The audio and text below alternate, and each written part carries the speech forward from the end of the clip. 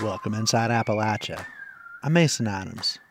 This week, we traveled to Cabbagetown, an Atlanta neighborhood that was home to Appalachian workers who migrated there for textile jobs. Even though there were certainly a lot of inhabitants who never wanted to call it Cabbagetown, eventually it became a badge of honor. We also tag along with Cole, a dog with a big job in a southern West Virginia elementary school. Are you late with Cole? Can I give him a pet? Yeah, could be one more pet. And just in time for the spooky season, we hear about Mountain Cove, a community of spiritualists who came to West Virginia in 1850. They thought that there were ways to contact folks who were dead, and they lasted for a few years. You'll hear these stories and more this week inside Appalachia.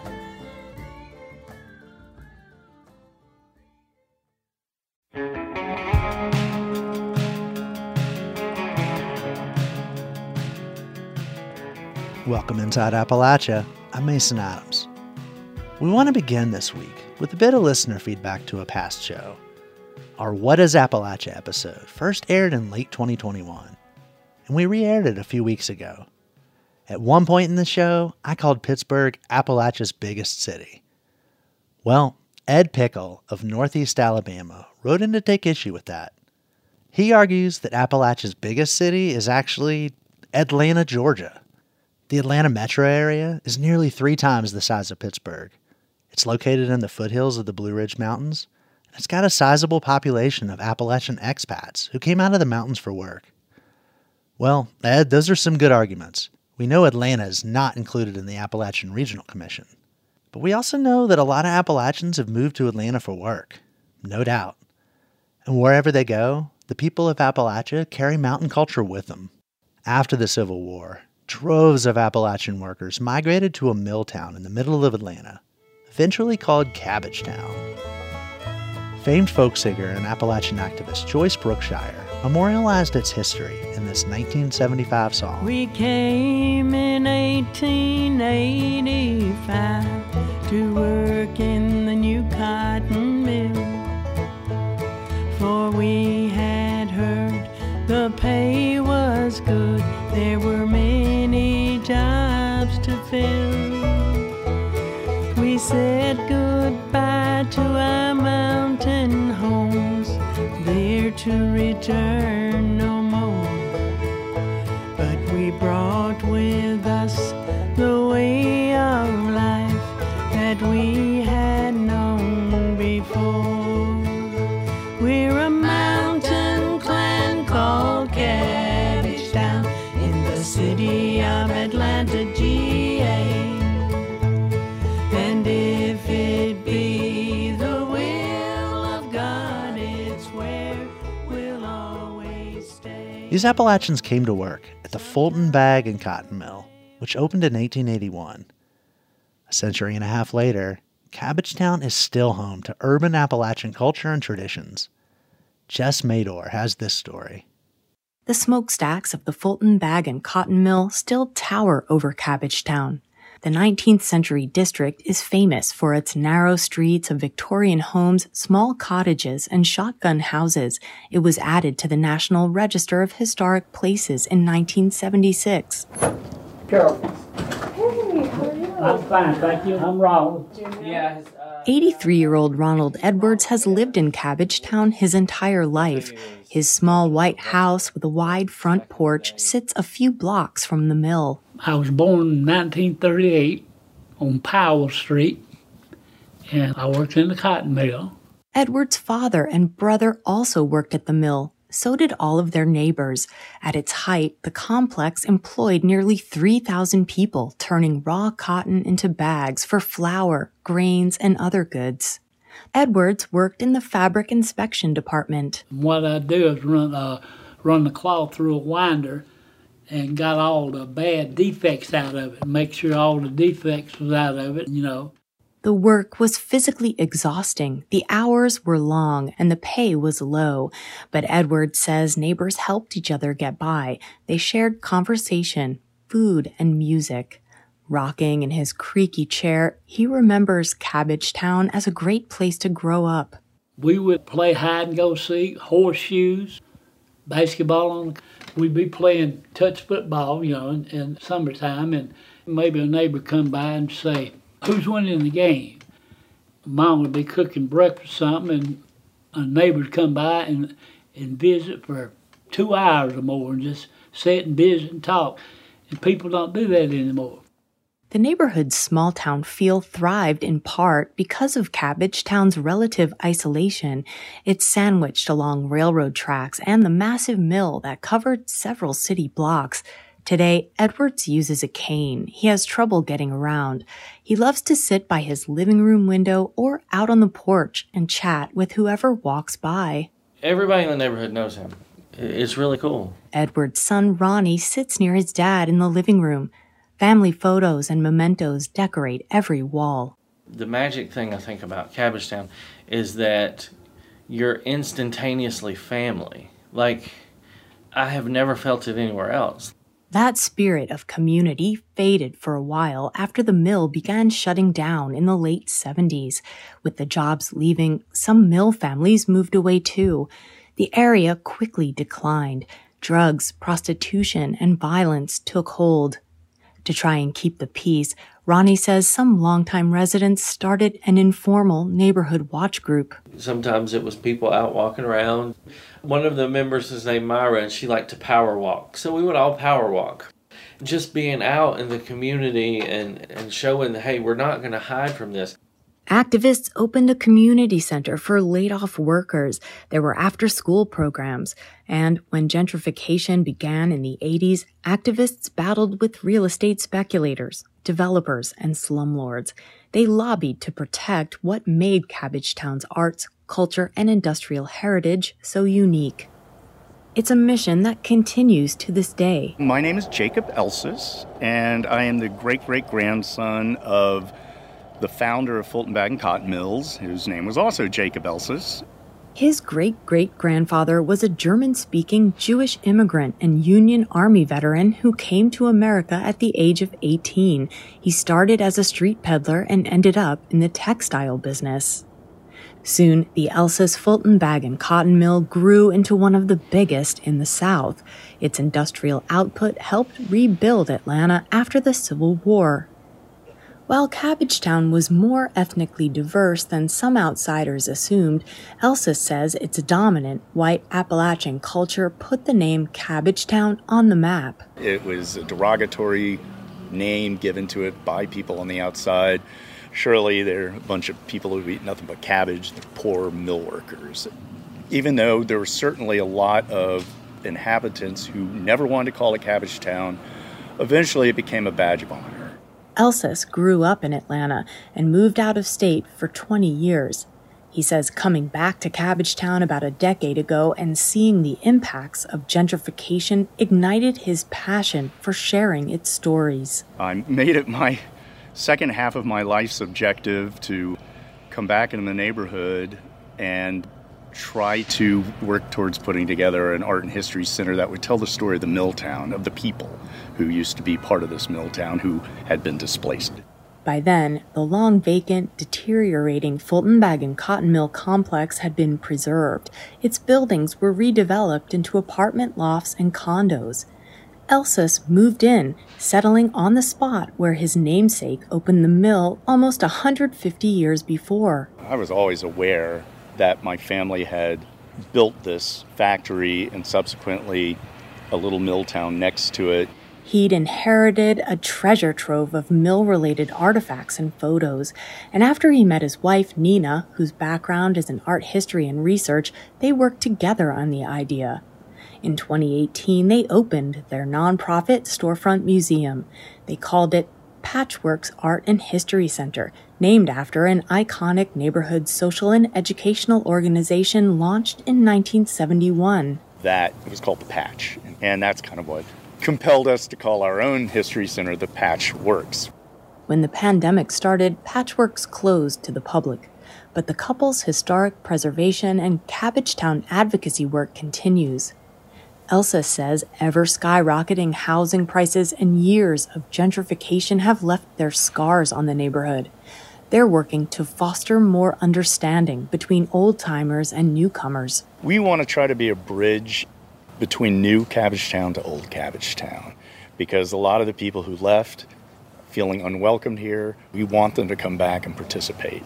I know the cultures are very different now, especially when it comes to, economics, but we're all into this neighborhood together, and we should appreciate that and appreciate each other because of it. Every year in early November, longtime residents, newcomers, and descendants of the original Mill families gather in the neighborhood to celebrate Cabbagetown's Appalachian heritage with the Chomp and Stomp Arts, Food, and Traditional and Bluegrass Music Festival. The festival's been running for almost 20 years now as a benefit for Cabbagetown's public spaces and parks. For Inside Appalachia, I'm Jess Mador. For more about the Chomp and Stomp Festival, visit Inside Appalachia at wvpublic.org.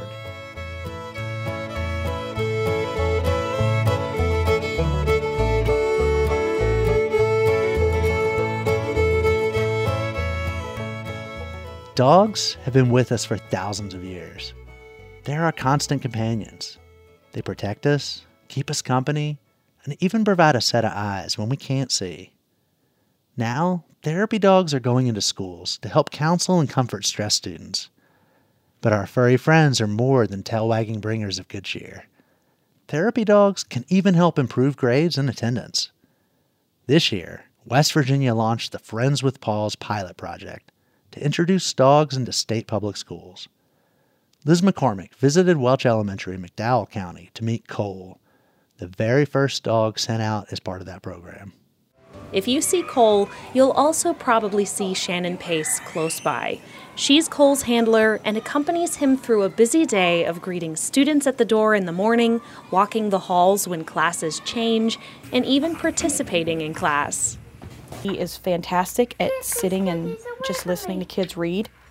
And when you're reading to a dog, you're not reading to you or me. They're more comfortable with that, and they read better. There's studies that show that students that will go and read, like a Read to Me program with a dog, their reading levels just jumped higher and higher because they weren't worried about, he's not going to judge them. He is still going to give them hugs and kisses when they're done reading that book. Cole has become a beloved member of the Welch Elementary School family. It's a close-knit family in a tight community that faces significant challenges, not unlike communities across the state. Many West Virginia students are living in poverty. Thousands are in foster care or in family situations where substance use disorder, mental illness, and even physical abuse are realities. Children in these trauma-inducing environments are at high risk for dropping out of school. But a 2017 study from the U.S. Department of Education and the Institute of Education Sciences shows that access to a therapy dog in school increases attendance and graduation rates. Before you leave with Cole, can I give him a pet? Yeah, I can give one more pet. Cole's new job at Welch Elementary is multifaceted. He provides affection and comfort to everyone: students, teachers, staff, and even visitors. Just petting him, giving him a hug, talking to him, or rubbing his belly can alleviate a person's stress and anxiety. And when stress and anxiety are relieved, students can better focus on their schoolwork, leading to improved literacy, language development, motor skills, overall grades, and academic achievement. While it seems as if Cole has always been here, he's actually a new arrival, delivered by Governor Jim Justice and First Lady Kathy Justice in April 2022. You all are special. I think we have Beth, who's bringing someone in right now.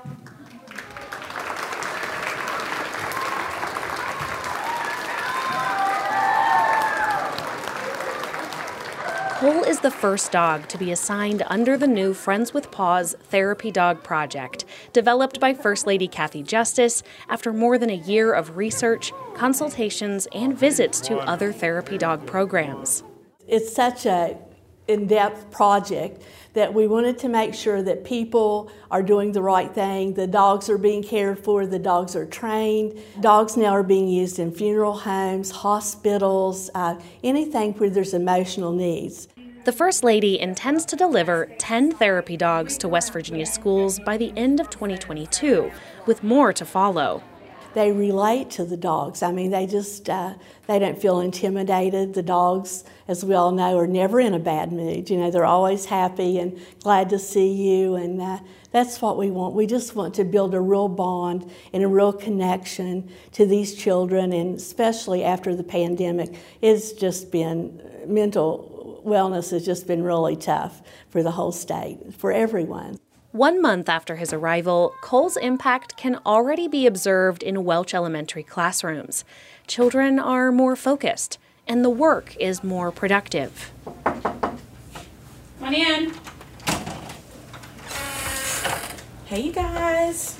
Miss Blankenship, is it okay if Cole and I come in? Yes, ma'am. Cole, let's go. Come on. I have students who have struggled with anxiety and depression, especially since COVID. They really have struggled a lot with just feelings of anxiousness all the time.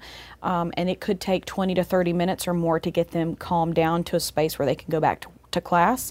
With Cole, it could take 5 minutes, you know, so if they can come in here and they can sit on that couch and just have 5 to 7 minutes of that deep pressure of him just laying on their lap and them petting him. So that's going to cut down on our out of classroom time. It's going to also cut down on that child's anxiety. That story came from West Virginia Public Broadcasting's documentary, Communities in Schools, Friends with Paws. Check out the full special on our website, wvpublic.org.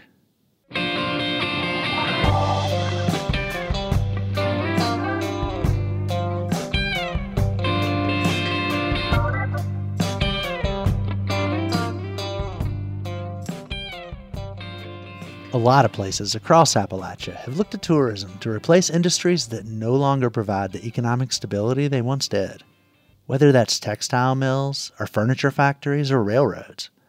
In southern West Virginia, communities are looking to tourism to transition from a coal-based economy, and they've seen some success with the Hatfield-McCoy ATV trails. But there's more to the region than its off-road thrill rides, and some of these other attractions are having trouble getting the word out. Randy Yohe has this story. For $60 a head, Keith Gibson offers tourists visiting Matewan, West Virginia, an airboat ride on the Tug River, a designated West Virginia flatwater trail. I worked at the coal mines, and so I've had to relearn myself. You know, everything that I'm doing now is so different. Nothing like a coal mine, I can tell you. With headsets and microphones on to drown out the noise, Gibson tells his passengers tales of coal mine wars and the forbidden, feud-sparking love of John C. Hatfield and Rosanna McCoy, a love that began just over that Kentucky riverbank. So she ended up forsaking her family, giving up Hatfield, or giving up McCoy secrets, helped rescue Hatfields and that type of thing, and her family ended up disowning her because of it. Gibson says many come to his airboat tours for a respite from the choking dust of the region's popular ATV trails. But he says getting to the remote border town may call for a feud with the state legislature. We have to work extra hard to attract people to drive that extra 100 miles on curvy roads to get here. Gibson says the legislature needs to consider the challenges border counties face, with prices often lower just a bridge ride away in neighboring Kentucky. He says he was getting close to economically recovering from the pandemic when inflation hit. Well, they have to have somewhere to stay, they have to have something to eat, but they don't have to have an airboat ride. They don't have to have a T-shirt. Jamie Cantrell knows about border battles. Her Matewan Trailhead Bar and Grill is just a half mile from her Hatfield Hideout cabin and RV camp in McCarr, Kentucky. She says the growing tourism industry here needs much more help from the state. Do some stuff with the roads to help people get here. Finish King Cole Highway. I mean, we always need more lodging. There's people buying up homes and putting them on Airbnb left and right. We could use more food places. With ATVs whizzing through the middle of downtown Matewan, an old coal mining bank building there has been converted into the Mine Wars Museum. Co-founder and museum board member Wilma Steele says the organization remains dedicated to correcting revisionist history. When I found out the UMWA in 1920 said equal pay for blacks and whites, and that they had their members swear in not discriminating against their brothers because of culture or speech or any of that. That blew me away. And we don't have that history, and it's not in the textbooks. Steele says Matewan's growing tourism industry stems from freshly voted-in city leadership and a united community effort. The more that you work as a team in a town to do something, the stronger you get. A museum not too far from Matewan, the Kimball World War I Memorial in McDowell County, sits isolated and somewhat neglected. Curator Clara Thompson says this was the first and now the only remaining memorial to African American veterans of the Great War. Believe it or not, we had 1,500 soldiers to go to World War I from McDowell County. When the soldiers came back from the war, they approached the county about constructing a memorial because the white soldiers had also asked for a memorial, and so they got it. They looked for a place in Welch, but there was none to be found. That's how we ended up here in Kimball. Replete with outstanding displays, open part-time, and struggling to maintain board members and infrastructure, the privately funded museum works to make ends meet with a community center downstairs, offering hall and kitchen rentals. Thompson says she gets national, even global visitors, yet the local population seems unaware of its own history. Why don't the schools have the kids to come here and visit this museum? You know, I mean, that's a part of history. We could use funding so that we could advertise more, put out more brochures and things like that, but hey, we don't have funding. And most grants, they ask for matching funds. Where are we going to get it from? A local representative in the legislature, Delegate Ed Evans, agrees the state needs to do more. You're right, it's not open all the time. I don't think there's a full-time employee. I think they have a part-time. We still have a large African-American population here in Kimball. Evans, a Democrat from McDowell County, says help with matching grant funds to enhance history-related tourism was an impetus for the legislature creating the Coalfield Communities Grant Facilitation Commission. Evans says the commission should be helping bolster declining coal communities like Kimball's infrastructure and helping their memorial become a desired destination. I think it should have been underway immediately. We haven't funded it. I was always told it could be as much as $250 million put in there. That would be money anybody that wants to write a grant could pull down from use for matching funds. West Virginia's Secretary of Economic Development, Mitch Carmichael, is the chair of the Coalfield Grant Commission. He says with much of his recent efforts going to bring major corporations to West Virginia, he hasn't formed a commission yet, hasn't found out about funding, doesn't have a timetable, but says he's committed to the process. And we will be very active in making sure that we're getting input from the local groups and facilitating growth in those areas. In developing southern West Virginia tourism, the haves and the have-nots seem separated right now by varying degrees of the continuing transition out of a coal-based economy. For West Virginia Public Broadcasting, I'm Randy Yohe. Coming up, we talk with the director of a new film about West Virginia's favorite monster, the Mothman. From whether he's real or not, certainly it's something that our universal unconscious can relate to. That's coming up later. You're Inside Appalachia. I'm Mason Adams.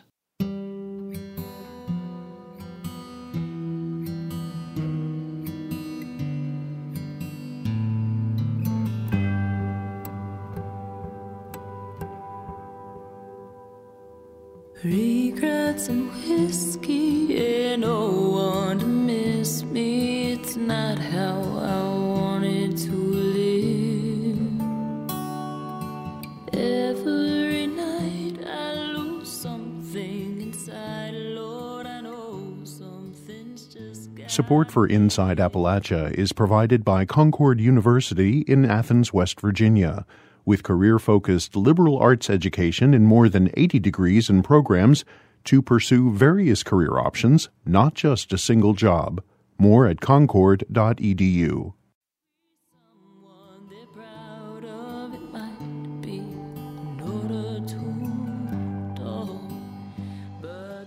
Monsters are lurking in Appalachia's creeks and rivers. The Hellbender salamander can grow to more than 2 feet long and weigh up to 5.5 pounds. It's really big, but also pretty shy. The Allegheny Front brings us this story from Kara Holsopple about the Hellbender and its connection to water pollution here. Since 2013, residents in rural Grant Township, Indiana County, have been trying to stop a proposal by PGE to build an injection well where fracking wastewater contaminated with chemicals would be disposed of deep underground. I spoke with Justin Grubb and Annie Roth, directors of the film Hellbent, about the connection of that struggle with the hellbender, a species threatened by water pollution. I asked Roth about the two women who are the main characters of the story. These women are a really inspiring, tenacious mother and daughter team. One of them is elected township supervisor. When they heard about this proposed project in their town, they were all over it. They were community organizing, they were doing the research, they were on the ground, learning everything they could to make sure it wasn't a threat to their community. They're just so fiery. I always have this one saying, what you allow will continue. So if we allowed it, we'll be putting in not one injection well. After it, there will be 2, there will be 3. So we just did what we could do and said, hey, we'll fight as long as we can till we run out of money or places to fight. What are their fears about the injection well? One of the biggest things about Grant Township is it's a really rural area. Most of the residents, I believe, get their water from well water, so they're getting it from groundwater.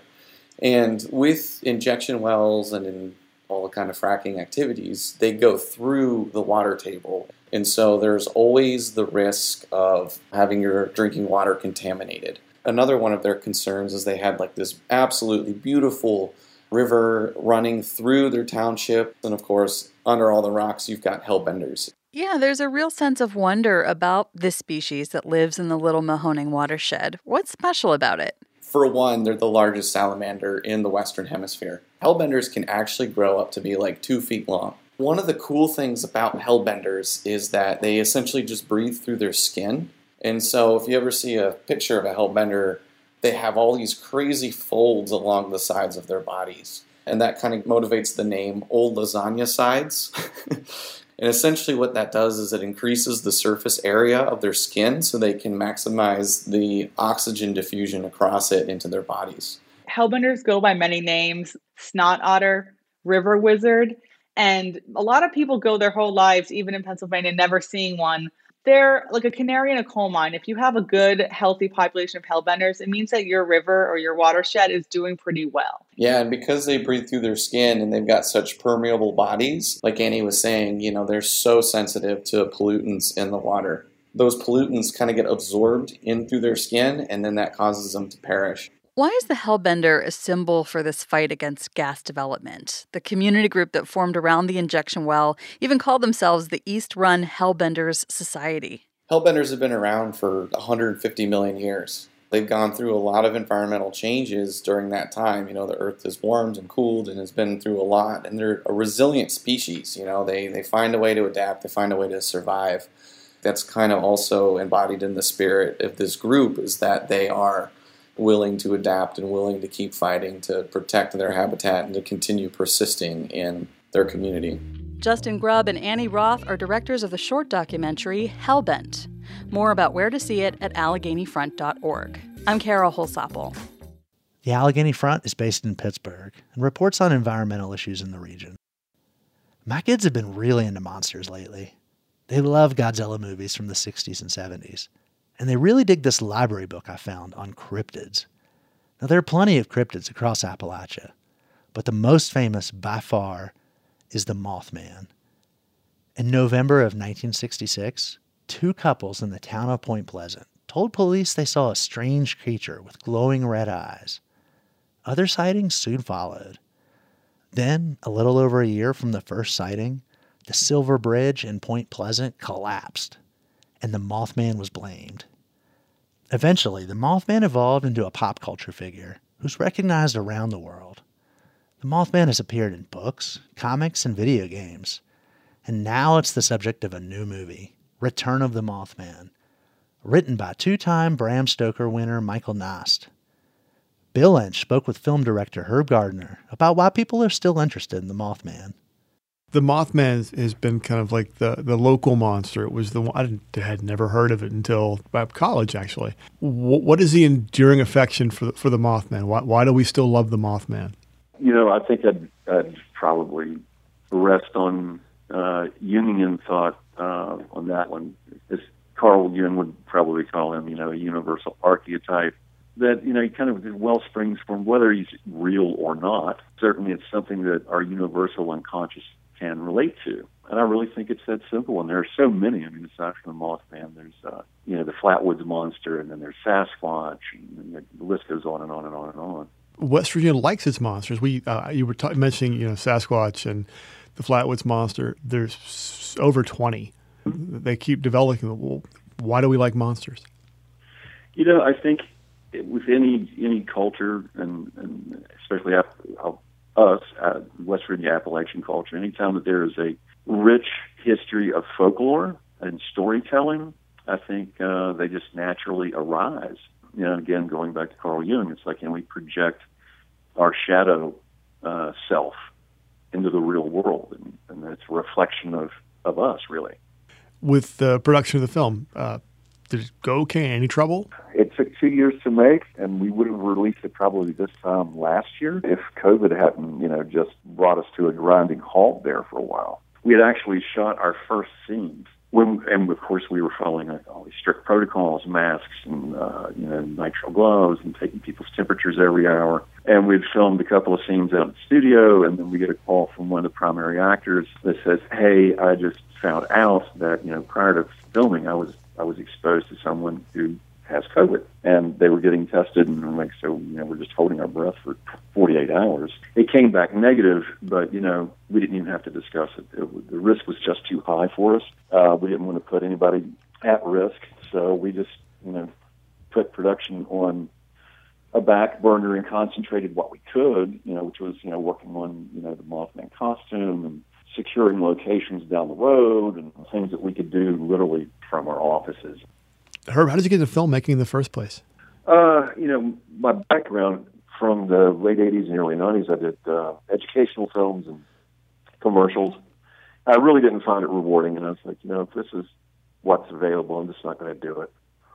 So I pursued a career as a detective and as a mental health counselor, and then a few years ago, a very good friend of mine, actually is my filmmaking partner, Calvin Grimm, enlisted me as an actor on the first film, River of Hope, and that was the type of filmmaking that I wanted to do. So I went from being an actor in that to first assistant director and helped co-write the screenplay, and just I got hooked and haven't looked back since. And as soon as that project was over, we were looking to do another film, and we wanted to do a Mothman story, and actually had 3 separate ideas for potential scripts. And then Calvin discovered Michael Noss's novel, Return of the Mothman, shot it over to me, and I read it. We both fell in love with the story, and we decided that was the avenue we were going to take. And we contacted Michael,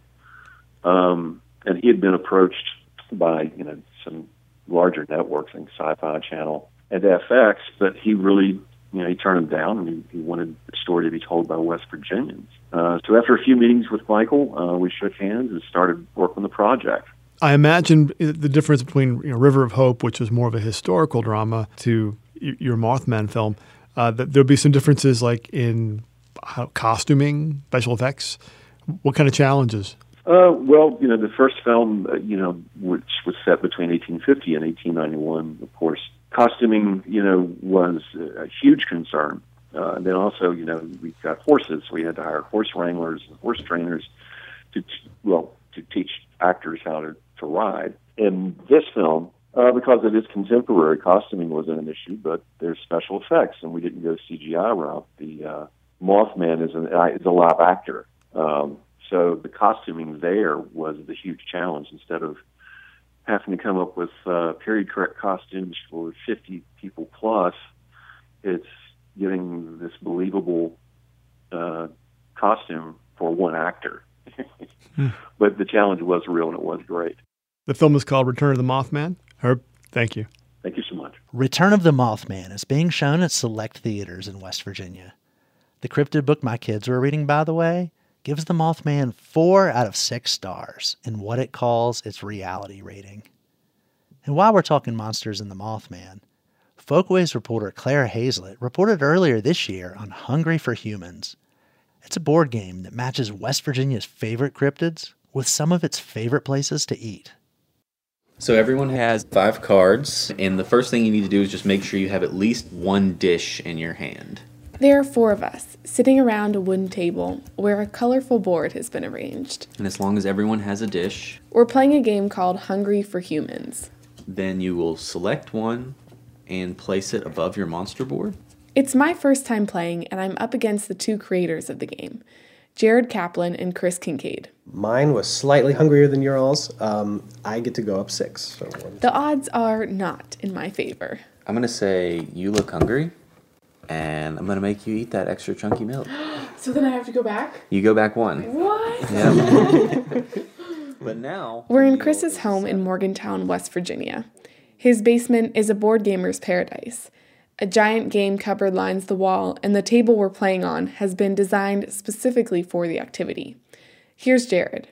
Us, as the players, we are the humans. We each have a monster friend who wants to eat humans, but if you feed it enough good food, it'll satisfy its human hunger and it won't eat anybody. Good food like a sundae from Ellen's Ice Cream in Charleston, or a burger from the Farmer's Daughter in Cape and Bridge. However, if you feed it too much too fast, it becomes too powerful and just explodes. If you feed it the wrong things, because there are some nasty foods in here, then it becomes hangry and it just gets mad at you and it will eat you. Oh, we got a -2. What is that one? This is toothpaste with an orange juice chaser. Ooh. Don't know if you've ever had a glass of orange juice after brushing your teeth. Horrible. Maybe the worst. Yep. Jared says they wanted the game to celebrate their home state and its local restaurants. I love food. So I just started thinking of a game that involved food. Specifically food from West Virginia. Wouldn't it be cool if the biscuits and gravy were from Tudor's? And then it was like, yeah, that would be cool. What if everything was from a West Virginia restaurant? And then it sort of built from there. Cryptids are another important part of the game. Mothman, I think, is maybe people's favorite card in the game. The Grafton Monster, Sheep Squatch, Mothman, and Flatwoods Monster are all special power cards that give you an extra edge on your competitors. In real life, cryptids are only rarely spotted, and it's the same in the game. Do you hear that? The buzzing? No, the sheep squatch coming to scare Jared out of the meal. Chris and Jared met several years ago in their hometown of Beckley. Chris says they bonded over their love for board games. We've played games with people from very different walks of life, from very different places, with very different belief structures, and it's great. Nobody cares about any of it. We're just there to rob the bank or rescue the princess. As a kid, Chris would play games with his dad and 2 younger brothers. It was always associated in my life with happiness and togetherness because we grew up not super well off, so a board game was about as much entertainment. We weren't going off to taking trips and vacations all the time. We played Uno till we ruined decks. Now Chris is a family doctor and a professor at West Virginia University. Honestly, board games are my escape. My career's pretty taxing, especially lately, as far as time-consuming and energy-consuming. And it is how I recharge my batteries. He's carried on the family game tradition with his own kids. Like even now, my kids have a board game shelf over there that's starting to rival mine. Jared works in marketing at the resort at Glade Springs in Daniels, and he has his own marketing business. He says he was never very good at video games, so he played board games instead. For someone like me who has a ton of anxiety, I actually enjoy being around people more than you would probably think. That's what I love about board games, is it brings people together. Jared says for him, board games aren't just something he pulls out at the holidays. It's really the anchor right now for me that brings my friends together. Is like, hey, I'm going to have a game night, and people are excited about it and want to come over. At one of these game nights in Beckley several years ago, none of their other friends showed up, so it was just Chris and Jared. They didn't end up playing anything. But we just started talking about games, and I told Chris about an idea that I had for our first game. That was the start of their company, Lonely Hero Games. And after diving deeper into the world of board games, they quickly learned that a good game needs good artwork. if your art and your game is not good, you're going to hear about it. Morgantown artist Liz Pavlovic was the perfect fit for their second game, Hungry for Humans. She'd never illustrated a board game before, but she's known around the state for her funky renditions of West Virginia food like pepperoni rolls and cryptids like Mothman.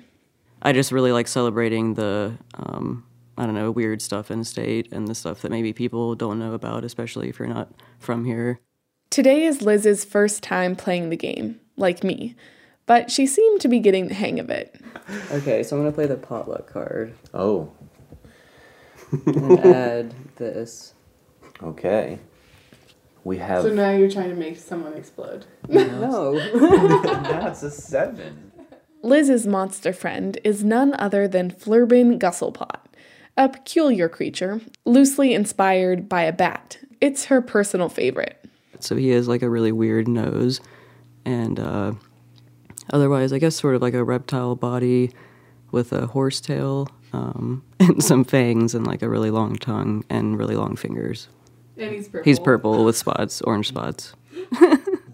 When Hungry for Humans launched on Kickstarter last fall, they received an unexpected amount of support for the game, specifically from West Virginians. Sometimes I reflect on that and feel extremely lucky to be from West Virginia and have our community, because if you're creating a game in somewhere like New York, it's like, well, everywhere you look, people are doing that. In West Virginia, though, people take a lot of pride, it seems, in people who are doing things that are different and unique, and they want to support each other and lift each other up. And then, you kind of want to live up to that. Well, we better make it the best darn game we can and really mean it. Chris says he enjoys playing Hungry for Humans, but he rarely wins. And indeed, Chris's monster, Porgus Beanhammer, is the first one to explode. Don't blow me up, blow him up, because I look hungry. That leaves me, Jared, and Liz. At this point, I'm rooting for all of you to join me in the grave. It's a 7, so it's going to be 4 each, which is going to blow. Whoa. Can I play yuck? We're all about to lose. Yes. Okay, yes. So Okay. first do that. Okay, I'm going to play yuck on the 3.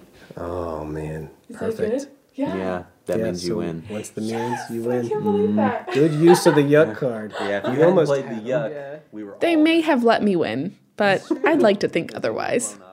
Chris and Jared's game, Hungry for Humans, will be available this summer. And even though it isn't even on the shelves yet, they already have ideas for more new games. I don't know how many he has. I have at least 15 right now. If you take off these slats, there's a skeleton of a game under this table right now that I've been working on. For Inside Appalachia, I'm Clara Hazlett. You know I love that organic cooking. I always ask for more. And they call me Mr. Natural. On down to The West Virginia Film Office of Economic Development has reestablished its state office and brought back a revamped film tax credit. Randy Yohe talked with State Business Development Manager Megan Smith and workforce developer Dave Lavender about television, movies, and jobs coming to West Virginia. How does the tax credit work, Megan? So when a production company comes to West Virginia and films a production, they would be eligible, depending on certain parameters in state code, to get back up to 31% of direct expenditures in West Virginia. Are there already projects in the West Virginia Film Office pipeline? There is a lot of interest. We've seen projects that will be on Lifetime, projects that will be on Fox Nation. It's something really special and something that has a lot of momentum right now, and that is not going to stop anytime soon. The film tax credit has no cap, it's transferable and sellable. First, what does that really mean? And then how do those 2 points give West Virginia a competitive advantage over other states that are already rolling with their film offices? Yeah, having no cap on the credits is a big deal. It's very attractive to production companies. It also makes us more competitive because some of our surrounding states like Maryland and Pennsylvania, they do have caps on their credit.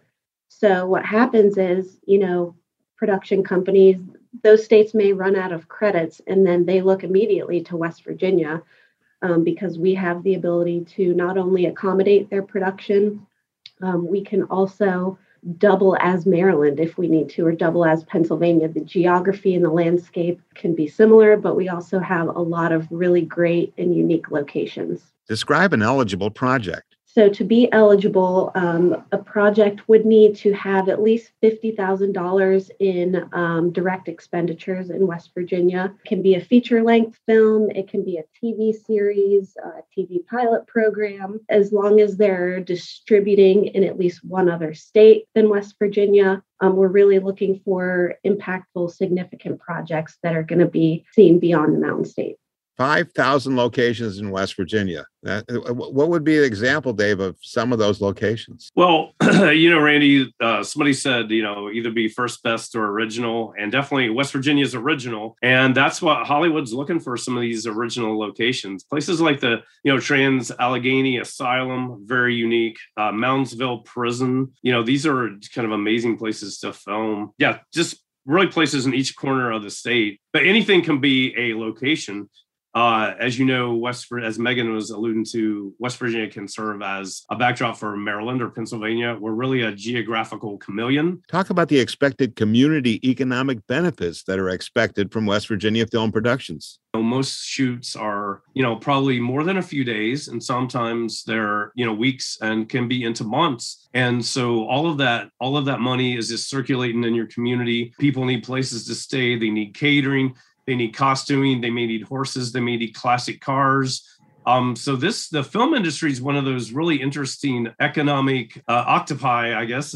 Its tentacles goes way out into a community and touches a lot of different parts that you wouldn't necessarily think would be. And so that's the exciting immediate economic benefit. And of course, putting people to work. So last year, according to the Motion Pictures Association, we had $120 million in wages just with 8 TV series here in West Virginia, stuff like Barnwood Builders, right? And that was equivalent to 1,980 jobs directly, and then 3,880 jobs indirect, like the service providers that I was talking about. So we're hoping to really bring in a lot more folks to West Virginia, because we think that West Virginia's got a story to tell in its mountains, in its people, and we want to share that with the world. Megan, explain one more time how interested parties can find out more about this. We have a really great tool on our newly launched webpage that allows productions and companies to look at the various locations around West Virginia. Folks in the industry here can even upload their own locations, as well as search through a crew and services directory. And that's all at westvirginia.gov/WV. Finally this week, we talk with Scott Worley, a keeper of lore and local history in southern West Virginia. Worley lives in Beckley, where he collects stories and gives history and ghost tours. This story isn't exactly about ghosts, but the people who commune with them. We're talking about spiritualism, a metaphysical idea that people can communicate with the dead and even seek advice. It became a mainstream trend in the mid-1800s. Seances attracted celebrities like Sir Arthur Conan Doyle and Mary Todd Lincoln, and repelled others like Harry Houdini. Worley tells us about what spiritualism looked like in West Virginia during that time. Our history here with spiritualism goes back to the very beginning of the spiritualist movement. Most people think that occurred mainly centered in upper New York State. But very shortly after the movement took hold is a group of the spiritualists came to Western Virginia, and they decided to build their own community here. And we're talking 1850. They built the community of Mountain Cove in Fayette County. The community was a planned city. It had a wall around it, actually. It had laid out with neat little rows of houses. They had their own little, meeting houses. They had a form of government, like a town council. They started their own newspaper. They had one of the first newspapers in southern West Virginia. Like I said, they practiced spiritualism. They thought that there were ways to contact folks who were dead. And they lasted for a few years. Then, of course, the Civil War comes along. That's when spiritualism just really took off in every major city. There were studios where you could go and either have a spirit photograph made with, see if your loved one was there. They were really preying on the widows and family of Civil War soldiers that had not returned home. In a lot of cases, you didn't know if your loved one was dead, captured, or just decided not to come home. What had happened is the folks at Mountain Cove had disseminated out, had gone out into communities, but maybe living up a hollow somewhere. So that's where you would get somebody talking about, the lady up the hollow can see things. So they would have folks coming from miles around to see their loved ones or see their future. The period that really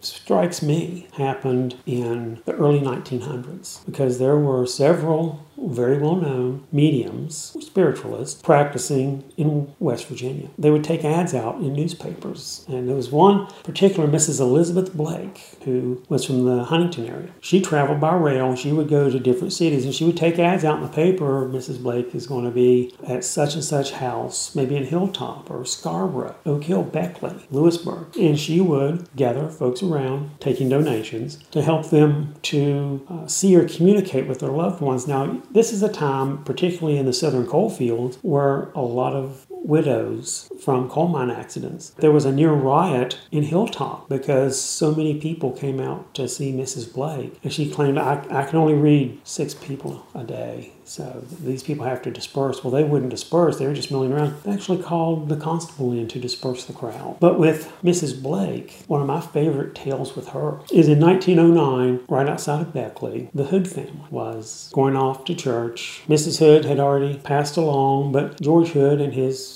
sons and daughters had gone off to church on a Sunday. The family came home. The oldest son decided to go off with his gal friend and go to a picnic. And when he came home in the evening, as he approaches the home out in Mount Tabor, he sees the flames shooting up. And he gets there, and the house is almost totally destroyed. By the time the local fire brigade can get there, the house is pretty much gone. So they start sifting through, looking for the remains of the folks that were there, the Hood family. And they found them. But what they found were not folks that had died in a fire. They had been murdered. The 2 girls were missing their heads. Well, Mrs. Blake comes forward, and she tells authorities in Huntington, I know who committed this murder, because it was written up in newspapers all over the region. And so Mrs. Blake details facts of the crime that nobody had been shared with, positions where the bodies were, and her theory of who committed the murder. So they started investigating that. A lot of the things that she had said about a feud with folks over business and such, they found to be true, but they did not able to gather enough evidence to actually prosecute anybody based on her reading of the crime. But she claimed the shade or the ghost of George Hood came to her and gave her all these details to help solve the crime. That was lorekeeper Scott Worley. The Hood family murders remain unsolved to this day. Now, Worley says he has about a dozen ghost stories he tells regularly for his tours. But he often hears a lot more from people who come out. Do you have a good Appalachian ghost story? Better yet, if it's true, tell us about it. Email InsideAppalachia@wvpublic.org. Maybe we'll read it on air. Till next time, thanks for joining us as we journey throughout Appalachia. Our theme music is by Matt Jackford. Other music this week was provided by Lucero, Tyler Childers, The Company Stores, Larry Gross, and Dale McCurry. Bill Lynch is our producer. Our executive producer is Eric Douglas. Kelly Libby is our editor. Our audio mixer is Patrick Stevens. Xander Alloy also helped produce this episode. You can find us on Instagram and Twitter @InAppalachia. You can also send us an email to insideappalachia@wvpublic.org. Visit wvpublic.org/InsideAppalachia to subscribe or stream all of our stories. Or look for Inside Appalachia on your favorite podcast app. Inside Appalachia is a production of West Virginia Public Broadcasting.